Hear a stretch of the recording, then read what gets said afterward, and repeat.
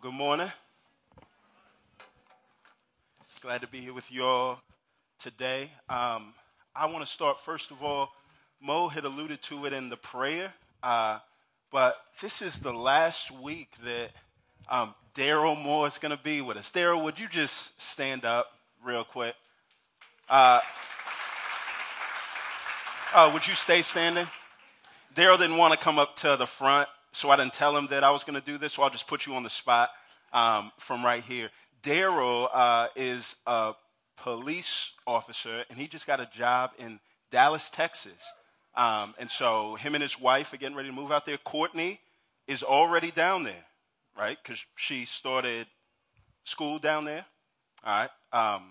So, yeah, I'm still talking. He's not. But just really quick, what's one way that we can pray for you?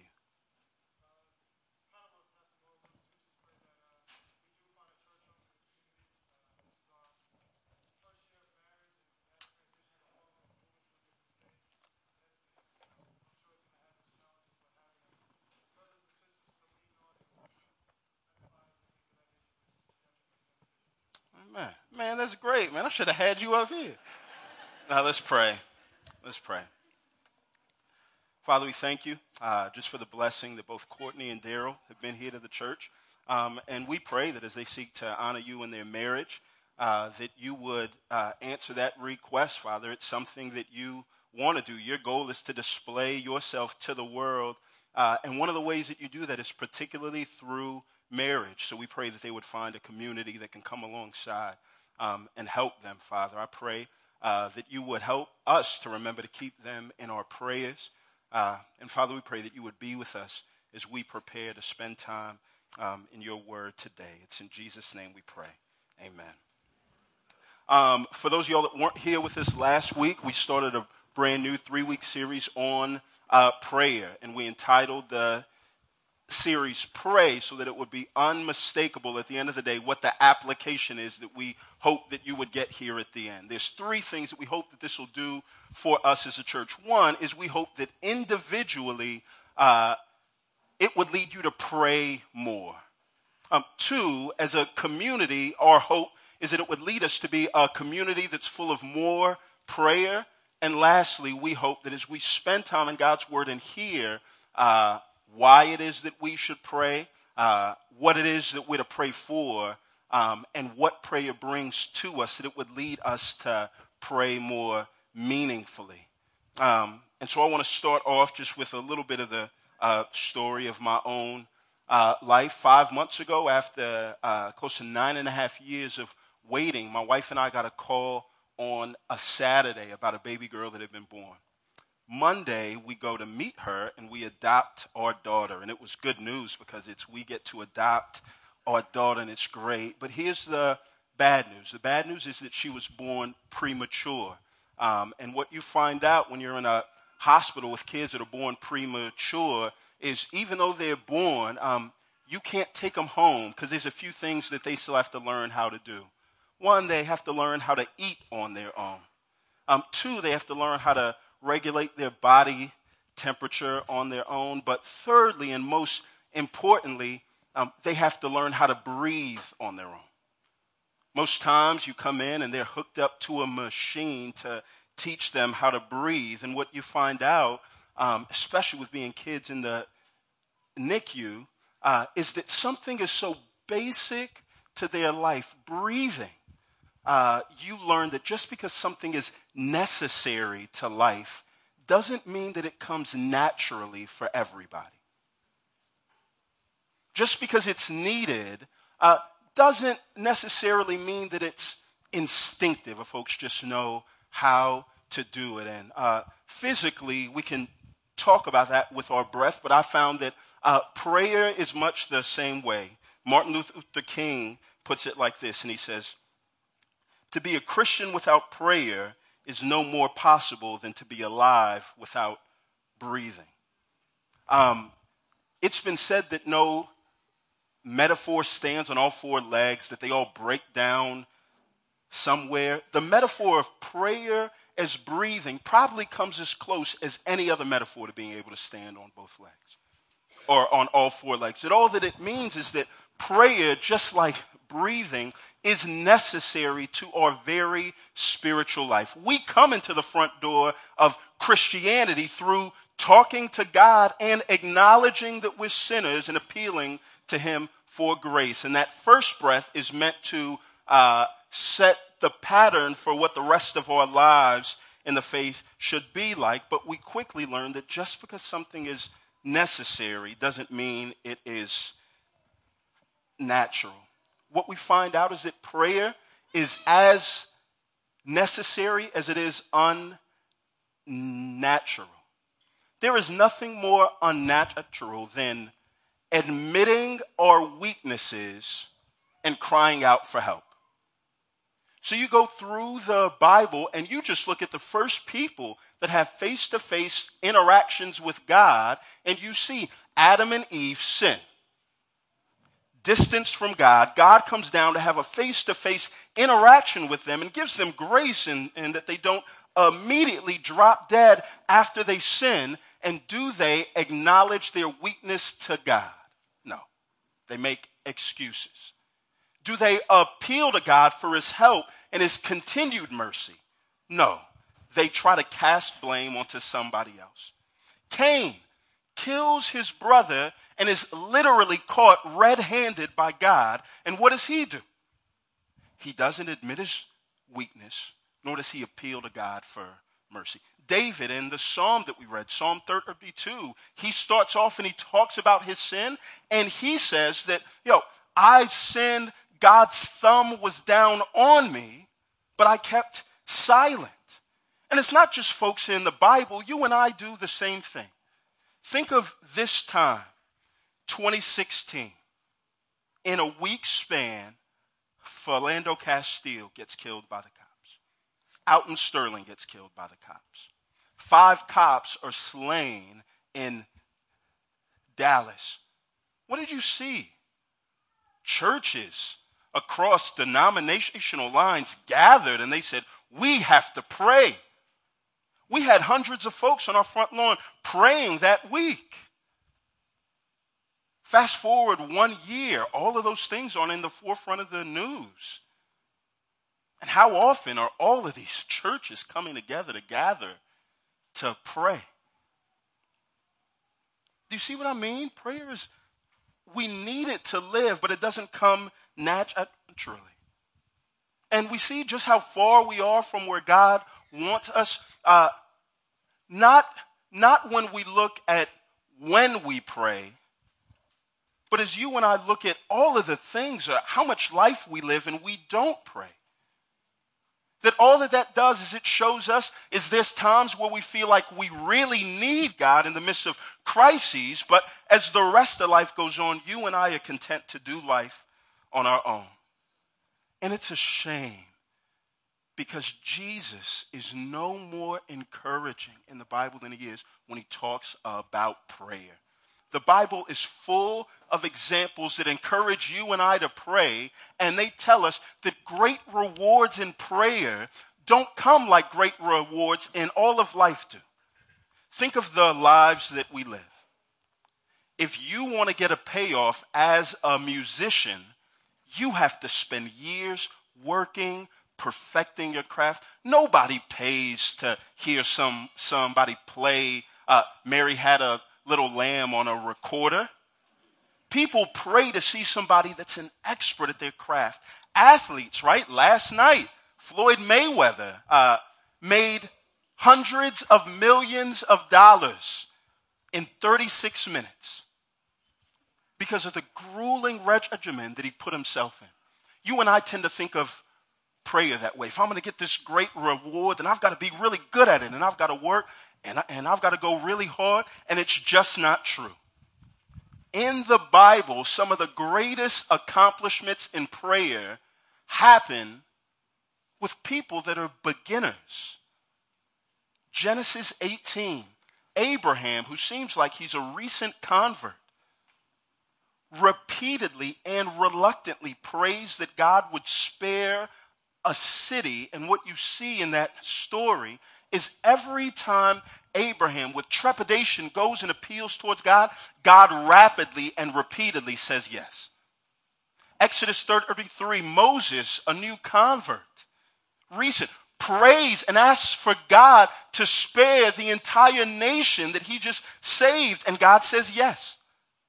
The disciples, 40 days after Jesus raises from the dead, as they're praying, 3,000 people get saved. And all of that is meant so that you and I see that great rewards from prayer don't come just from people that have this grueling routine. The great rewards from prayer come because you and I have a gracious Father.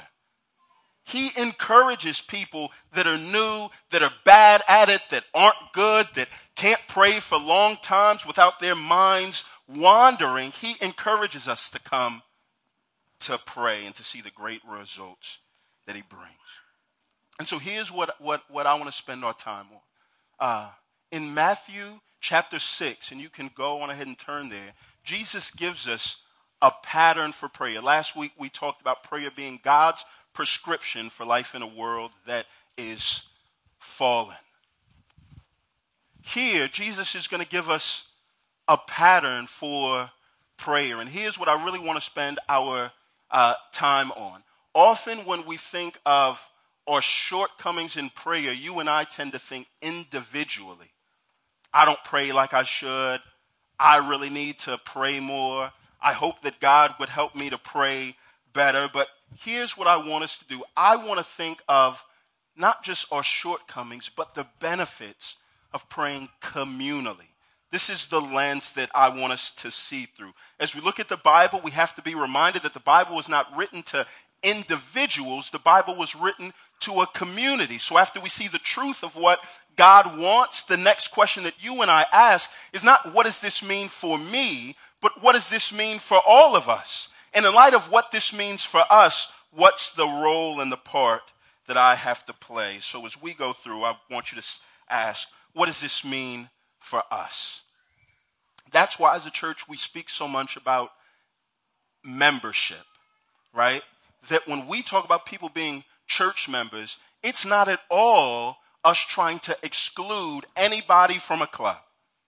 It's us trying to include everybody that says they're a Christian into being a part of a family where Christianity can no longer be a theory, but it has to be tangible and real. It's one thing to say, God has control of all of my money and not feel a responsibility for anybody else. It's another thing to say, God has control of my money, and there are people that are part of my church that are in need that I've made myself obligated to.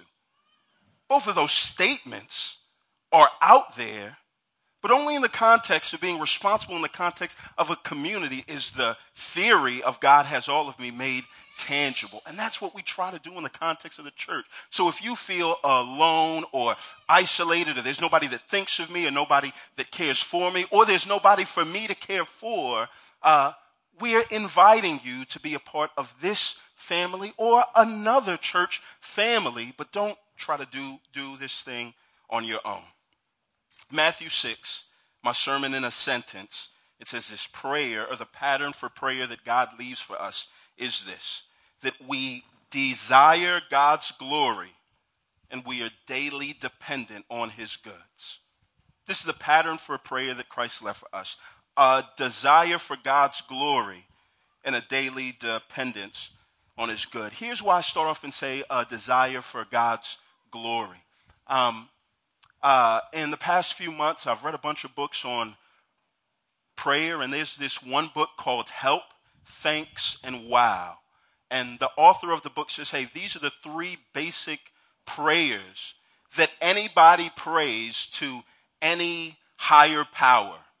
Help, I need you to help me with things that are going on in my world. Thanks for the things that you gave me. And wow, I can't believe that you were so gracious to display all of these things to me. And in one sense, that's a good framework. In another sense, it shows what our flaw is when it comes to prayer. And it's not that we don't talk to God, But it's that when we talk to God, we're tempted to only talk about ourselves. Help me. Thank you for the things that you gave to me. Wow, I'm grateful for the way that you showed all of these things to me.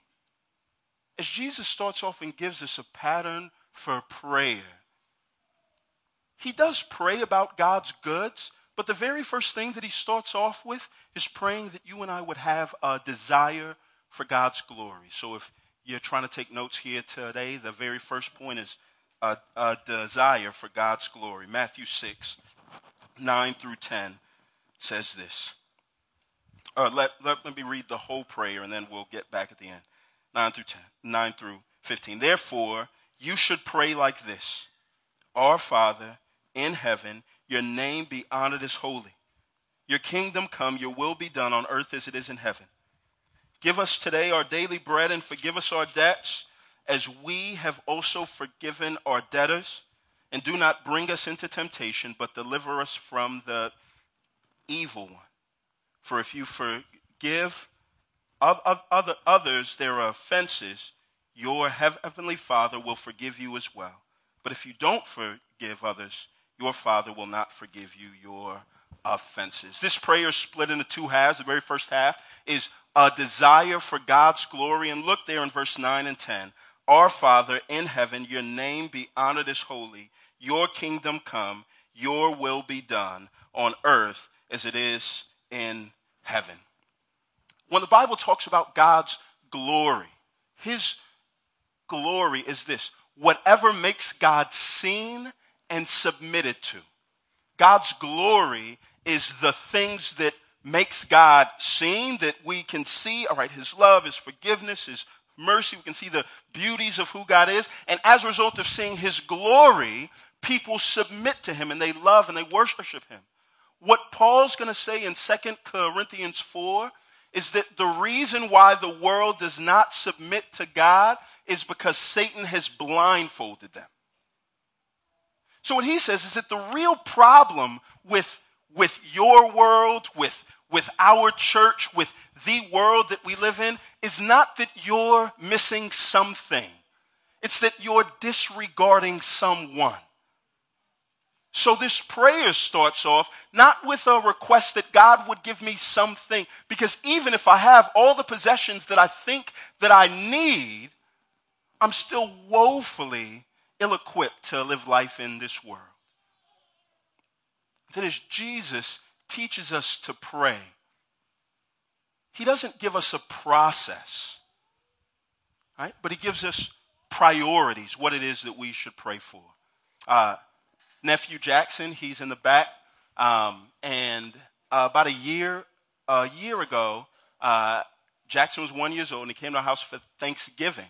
And at Thanksgiving, he had cake for the first time. And so every time that he came to our house, he'd say cake, right? He'd ask for cake with an exclamation mark at the end. Cake, cake, cake. And we said, Jackson, that's not how you ask. If you really want it, you need to say cake, please, right? We taught him the process to get what he wants. Cake, please. As the disciples asked Jesus to teach them how to pray, Jesus is not providing them with a process. If you really want to get what you ask for, then the magic word is in Jesus' name at the end. So God, I want my job in Jesus' name. That's not what he does here. What Jesus gives them here is not a process. What he gives them is priorities. They ask, teach us how to pray. And he says, here's what you should pray. And the very first thing that we pray for is God's glory. Look here. Our Father in heaven, your name be honored as holy. Your kingdom come. Your will be done on earth as it is in heaven. Your. They're praying for God's agenda, but the prayer starts with embracing a few things. One, the prayer starts with embracing relationships. Our Father. In one statement, we're gripped with compassion, but not just compassion from God to us. We're praying to a Father, but we're gripped with the fact that we're praying to our Father. So in one statement, we are acknowledging that we are both children and siblings. We are acknowledging that we're praying to God, but we're praying in the presence of one another. Ancient scholars, they looked at this text and what they said, based on the writings of a guy by the name of Ignatius, which was one of the Apostle John's disciples, they said this prayer was a prayer in the ancient church that was used in corporate worship like this. So as the church would gather, they all would pray these things to remind themselves that they are a family. We are a family. So the very first thing is you and I pray, we are reminded that prayer is not just a personal thing where the most important thing is how I relate to God. But as we pray, we are to be reminded that we are personally responsible for other people that are a part of God's family. This is why racism and prejudice is so anti-gospel. Because what it does is it seeks to divide the very family that God created. It comes into a room and it looks at somebody else and says, I'm not praying to our Father, I'm praying to my Father. And that's anti the pattern that Christ left out here. That's why as we come into this room and see all types of people here, you and I can step back and rejoice and praise God that he's done his work, that he's united a group of folks not based on their experience, but based on their faith. That we don't have to have the same political stances to be a part of the same family. We don't have to have the same background to be a part of the same family. We don't have to interpret what goes on in the media in the same way to be a part of the same family. As a result of what God has done, he's brought us together as family. We embrace that. We cry out to a Father, which means he's compassionate. And not just that, you and I, we embrace the right posture. That our Father is in heaven. And that's more about his power than his position. Where he is. He's the king on the throne. He's at the top of the totem pole, which means this. As you and I go to ask God for things, we don't ask God for things the way that we would ask somebody else who has somebody on top of them. Remember when you were young and you asked your friends if they could go to the movies and they said, well, I've got to ask my mom first. And now that you're grown, you ask your friends if they can go and they say, well, I've got to ask my wife first. That what you go to folks and what takes place is they're saying, I want to do this, but in order to do this, I need to get permission. As we pray this, we are reminded God doesn't need to get permission from anybody. God sits in heaven and he does what he pleases. And so you and I get this, that as we pray to God, we have to understand that you and I have access to great power, right? Tozer says this, prayer unites God and the praying man in one, and says God is omnipotent, or God is all powerful, and the praying man is all powerful for the time being, because he is in touch with omnipotence. That as we pray, you and I have a hand on somebody that is all powerful. So we embrace the fact that, hey, we have access to somebody that has all the power, but we also embrace the position that you and I are in. We have access to him. We are not him. God serves us. But God exists for his glory. He doesn't exist to serve us. So as we pray, we know that we can ask God for anything. But we also know that we can demand of him nothing. So in this prayer, we embrace not just the relationships that we're in, not just the priorities, or not just the posture, but we embrace the right priorities. That's God's glory. Really quickly, the three things here is God's honor, his kingdom, and his purpose. honor. When he's praying, God, I pray that your name would be honored. What he's saying is this: God, I pray that people would see you for who you are and they would rightly submit to you in the way that when a bride comes into the room and again ready to get married, what takes place is the pastor up front says this: all rise. And that's people responding to the glory of the bride as they come in. So what he starts off here is he says, man, as y'all pray, you don't start off praying for your agenda, you pray for God's. That what the world most needs is that when God walks into the room, for everybody to stand up. How disrespectful would it be for a bride to walk into the room and the groom side of the family sit down and say, well, I don't think that he should have married her anyways.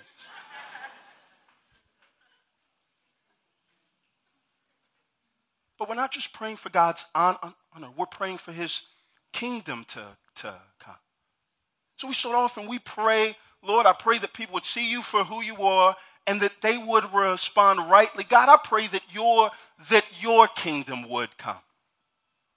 God, I'm not so consumed with my own political agenda that all of my time is spent praying for that. What our world needs more than something is someone. And so, God, I pray that people would see you as a king and respond rightly and submit to you. And lastly, God's purpose. God, I pray that your will would be done in the earth in the same way that it's done up there, completely, joyfully, and quickly. Here's why Jesus starts off and he tells us to pray all of those things. Because what we quickly find out is that our affections shape our agendas. What we quickly find out is that the things that we love shape the priorities in our lives. And the problem with the world is not the absence of God's glory. The problem with our lives is not the absence of God's glory. The problem with the world and in our lives and in our church is an apathy towards God's glory. It's a self-love that's consumed, that crowds out the ability to love and care for the things that God cares for. So you and I constantly find ourselves in a world where God's name is disregarded and disrespected, from TV to social media to schools to friendships to folks on our job. And the question we have to ask is, how often does that make us so angry and mad that it actually makes our prayer lists? We live in a world where it's clear that God's kingdom is not here yet. How often does that get us to a place where we feel like, I'm so frustrated, I'm so mad, I can't eat, I can't sleep, there's nothing that I can do, so God, I have to pray about this. Same thing with God's will. Here's what does make our prayer list, though. Here's what does make us mad. How do you feel when you get disrespected and your name isn't treated like you think that it should be treated? How often does somebody do an offense to you and it's so hard for you to let it go and you just stew and you're mad, and when you get to the point where you can't take it, then you pray, God, I pray that you would help them to treat my name like it should be treated. Or when our kingdom, the things that we spend our time trying to work towards, our careers, our jobs, our relationships, when they start to collapse, how quickly do you and I say, God, I pray that you would keep my kingdom from collapsing? I don't know all of you in this room, but if you're anything like me, what makes you most upset at God is when there's something that you really want to do and his will crosses your will. And then we spend time and pray, God, I pray that this would really work out. And all that shows us is this. Look, the error of prayer is not just when you and I pray for like bad things. Like we think like, all right, God's definitely going to say no if I rob a bank and I pray, God, I pray that I wouldn't get caught. So I'm just going to spend my time praying for good things. Listen, the error of prayer is not just praying for immoral things is bad and praying for good things is good, but even if you pray for things that are personally moral, but yourself is always at the center of all of those are the type of prayers that Jesus is trying to distance us from. That you and I start off not with a desire for our glory, but with a desire for God's glory, for his agenda to come, for his will to be done here in the earth. Self-centeredness, loving ourselves, it's like gravity. Regardless of how much you try to jump or get away from it, it constantly pulls you back down. This type of prayer that Jesus is praying is a prayer that flies. And you and I don't fly. We need assistance, divine assistance from God to be able to get away from ourselves and to pray in the way that Christ teaches us how to pray. This is not just a prayer that can be parroted. Say these words and it's going to be fine. Like, if our hearts don't want it, we're never going to give ourselves to the agenda that God does. Now, I just want us to take a step back and to look how a desire for God's glory, or what a desire for God's glory actually does to a community of faith. James chapter 4, it's going to be here on the screen, and it says this. What is the source of wars and fights among you? Don't they come from your passions that wage war within you? You desire and you don't have. You murder and covet and can't obtain. You fight and wage war. You do not have because you don't ask. And you ask and don't receive because you ask with wrong motives so that you may spend it on yourselves.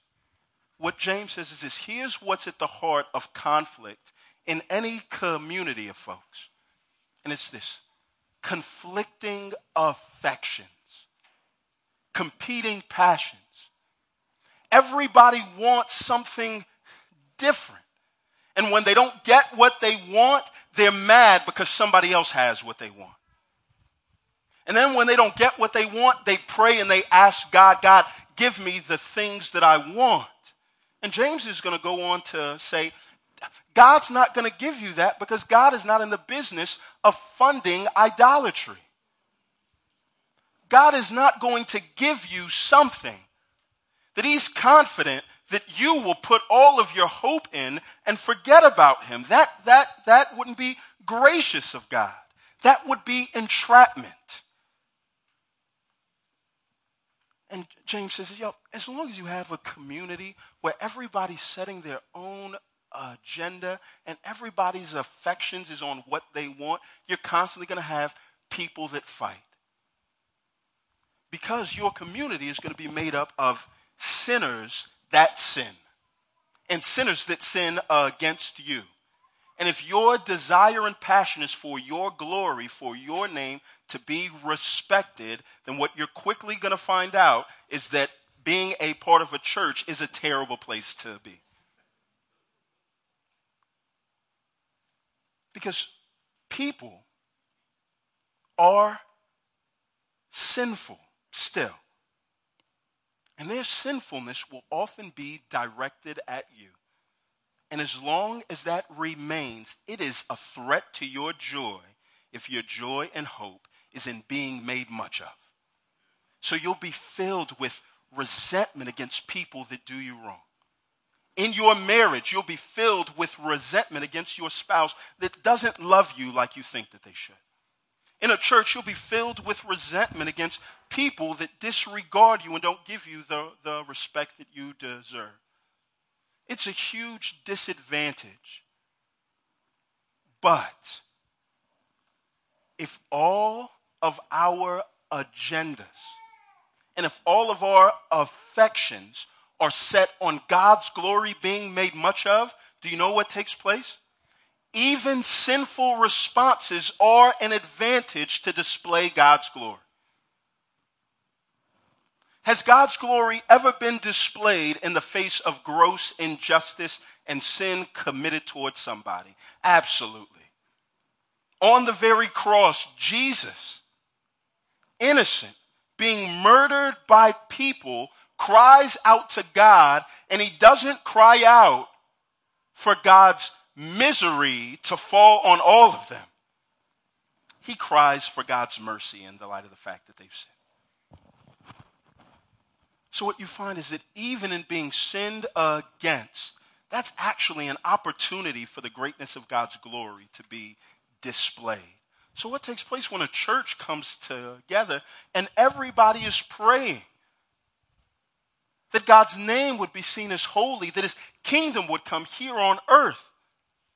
That what takes place is in the church, we're an outpost of the kingdom of God, and what we can show to the world is, how would you like to be a part of a place where even if you offend somebody, that doesn't necessarily cut the relationship off? A community where people are free to be who they are, but they're free to be forgiven and in close relationship. This is what a prayer for God's glory does. Even in trials, especially in trials, the glory of God is put on display as you and I pray for God's glory. But our prayers don't stop there. We don't just pray for God's glory, but you and I have desperate need for God's things. So Jesus moves on and talks about this pattern of prayer is not just a prayer for God's glory, but it's a prayer of a daily dependence on him for his goods. Look here at verse 11. It says this: "Give us today our daily bread, and forgive us our debts as we have also forgiven our debtors. And do not bring us into temptation, but deliver us from the evil one." Really quick, we see three things here. The very first thing is Christians are called to pray for God's goods.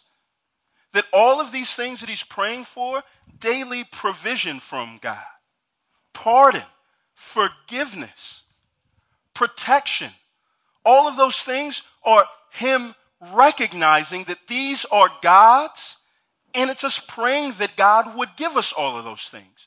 The ironic thing about all of those things is that all of those are things that God freely provides, but it's things that you and I are tempted to get by ourselves.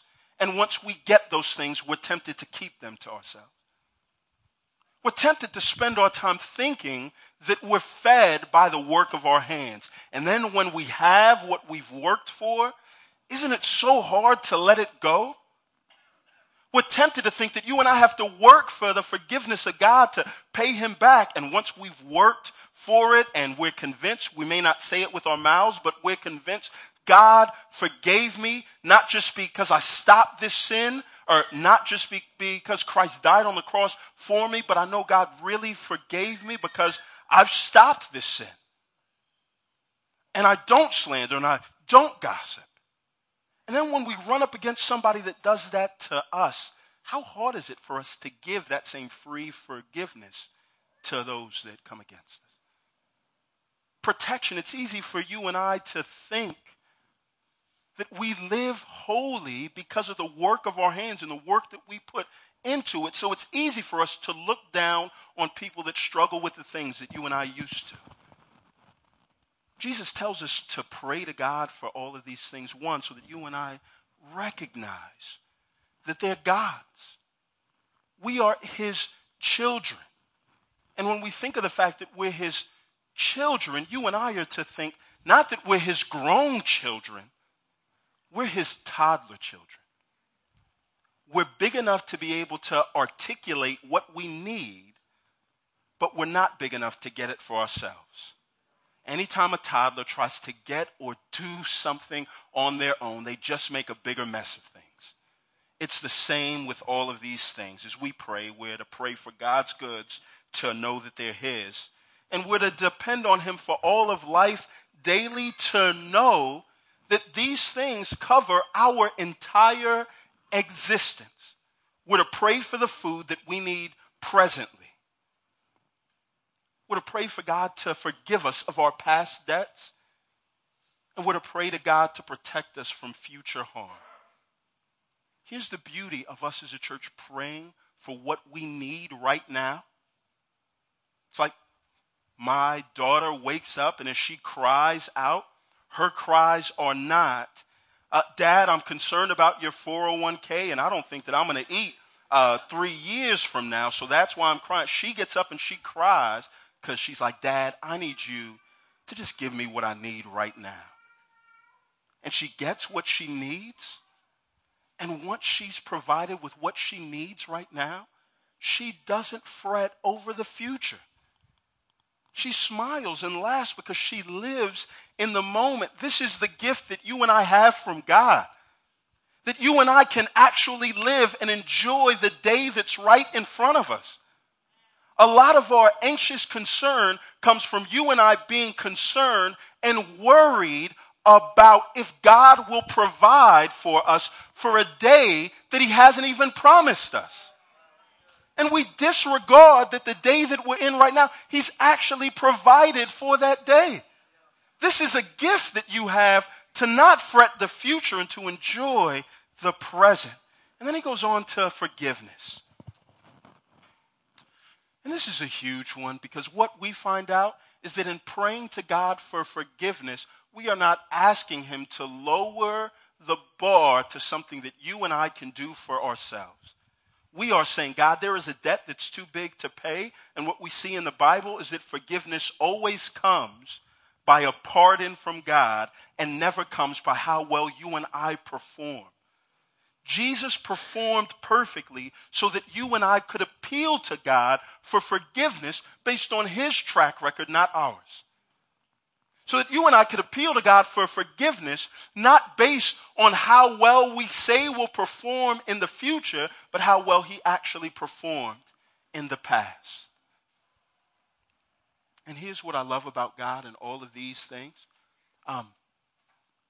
When it talks about forgiveness, you'll notice that he says, God, we pray that you would forgive us of our sins as we have forgiven others. The hallmark of really experiencing forgiveness is how it's shared. So when God gives us these gifts, God is not like you and I.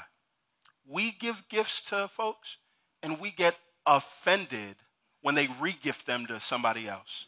Hey, have you ever been at a party where you gave somebody a gift and then like they give a gift to somebody? You say, hey, that blender looks exactly like the one that I got you last year.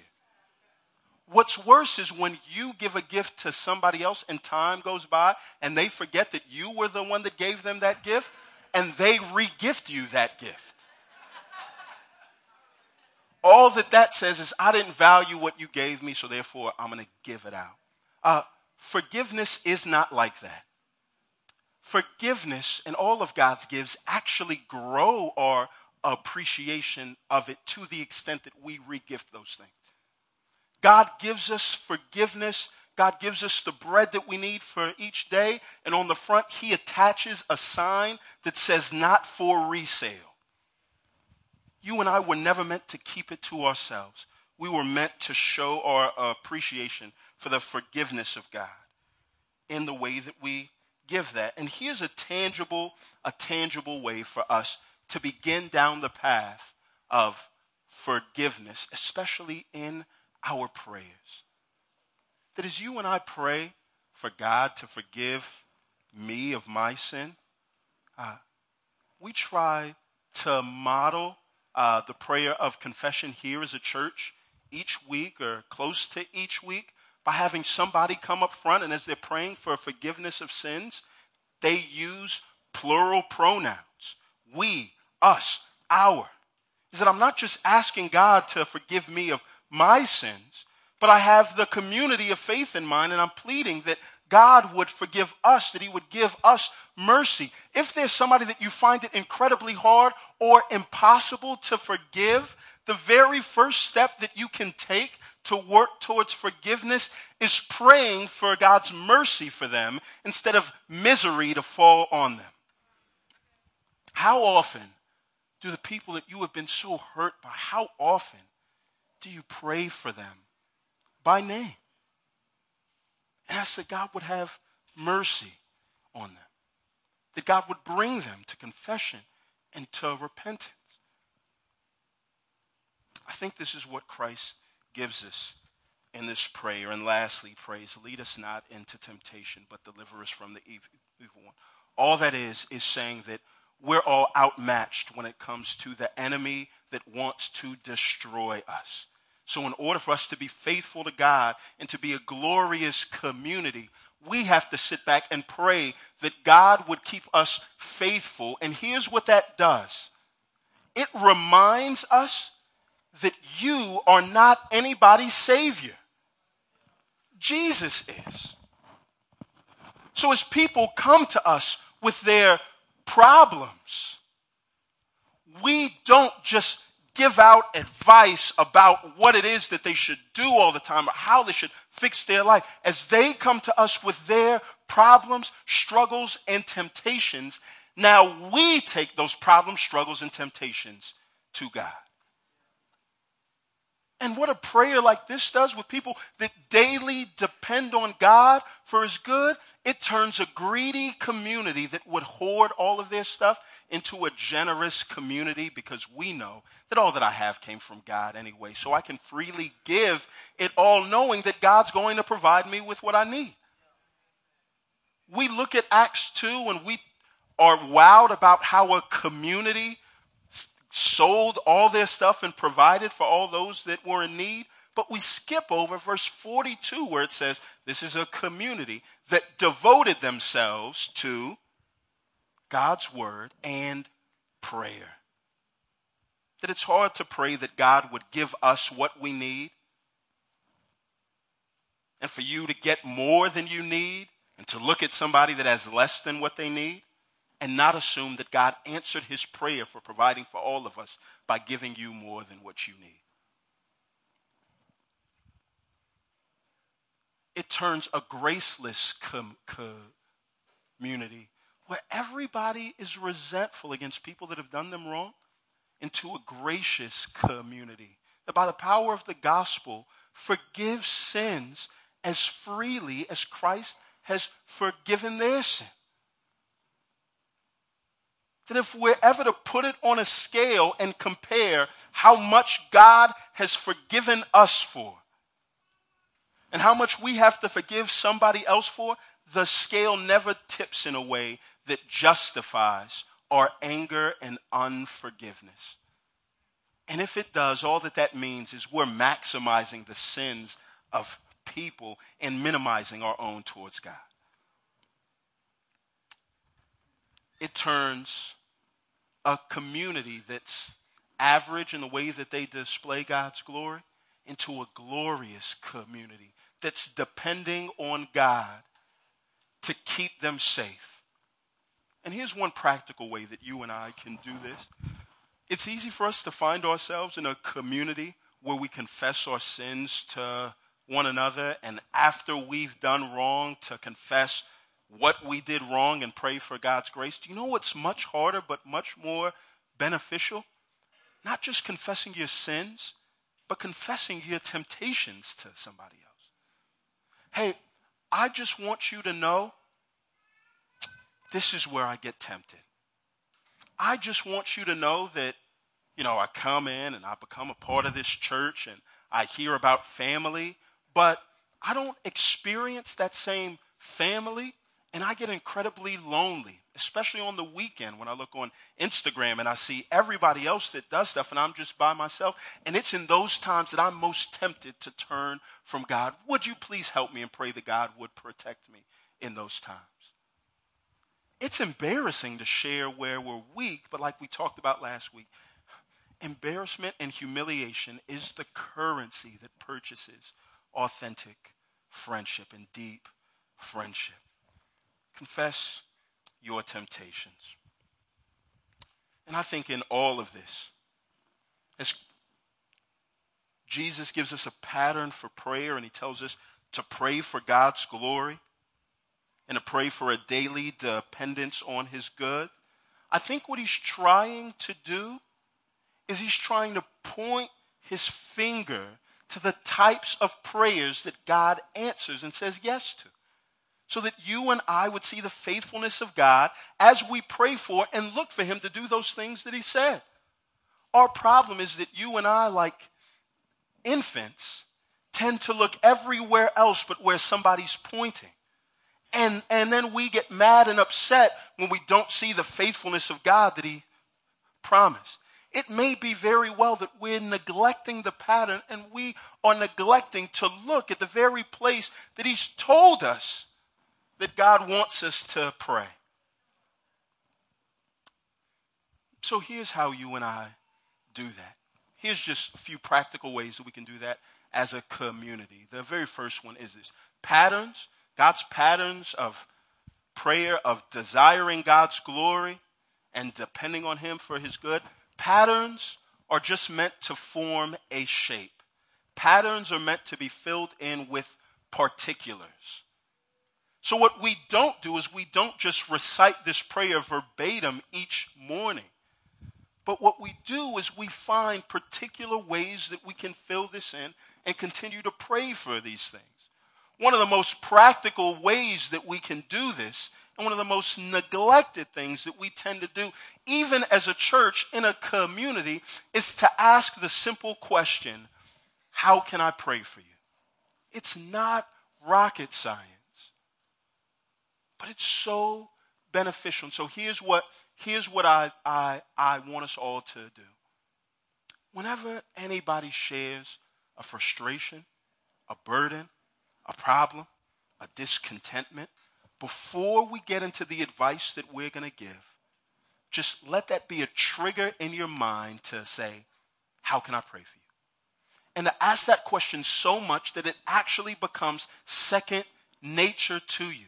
And when you ask that question, pray for it right there. The beauty of the instruction that Christ gives us is he tells us that our prayers are not to be measured by their length, but by their strength. That you and I can pray these short, intense, concise prayers and pray them to God. So that means is if you have the time enough to say, I'm going to be praying for you, you can actually not say those words and actually pray for people right then and there. And as we pray for all of these things, you and I will have ample opportunity to see the faithfulness of God. And the faithfulness of God in answered prayer actually serves as the fuel to continue to pray. As we close, here's the last encouragement that I can give you about this text and the pattern of prayer that God lays out. Prayer, like we talked about last week, at least these petitions to God to ask him to do those things that he said that he would, is not like the non-perishable food items that are in your pantry at home, right? Like there are cans of green beans that I'm sure have been in the back of my mom's pantry since I was 6, right? And they're still good, that they're just going to last. Prayer like this, it has a shelf life. There's an end date to prayers like this.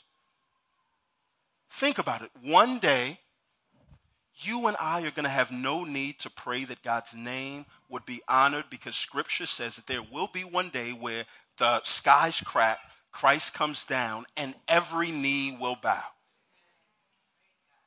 There's going to be a day where you and I won't have to pray for the kingdom of God to come, because it'll be here in full force and in full strength, and there won't be any more poor or racism or injustice.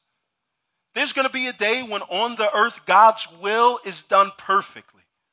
There's going to be a day where we won't have to daily appeal to God for bread, because his very presence will be the thing that sustains us all.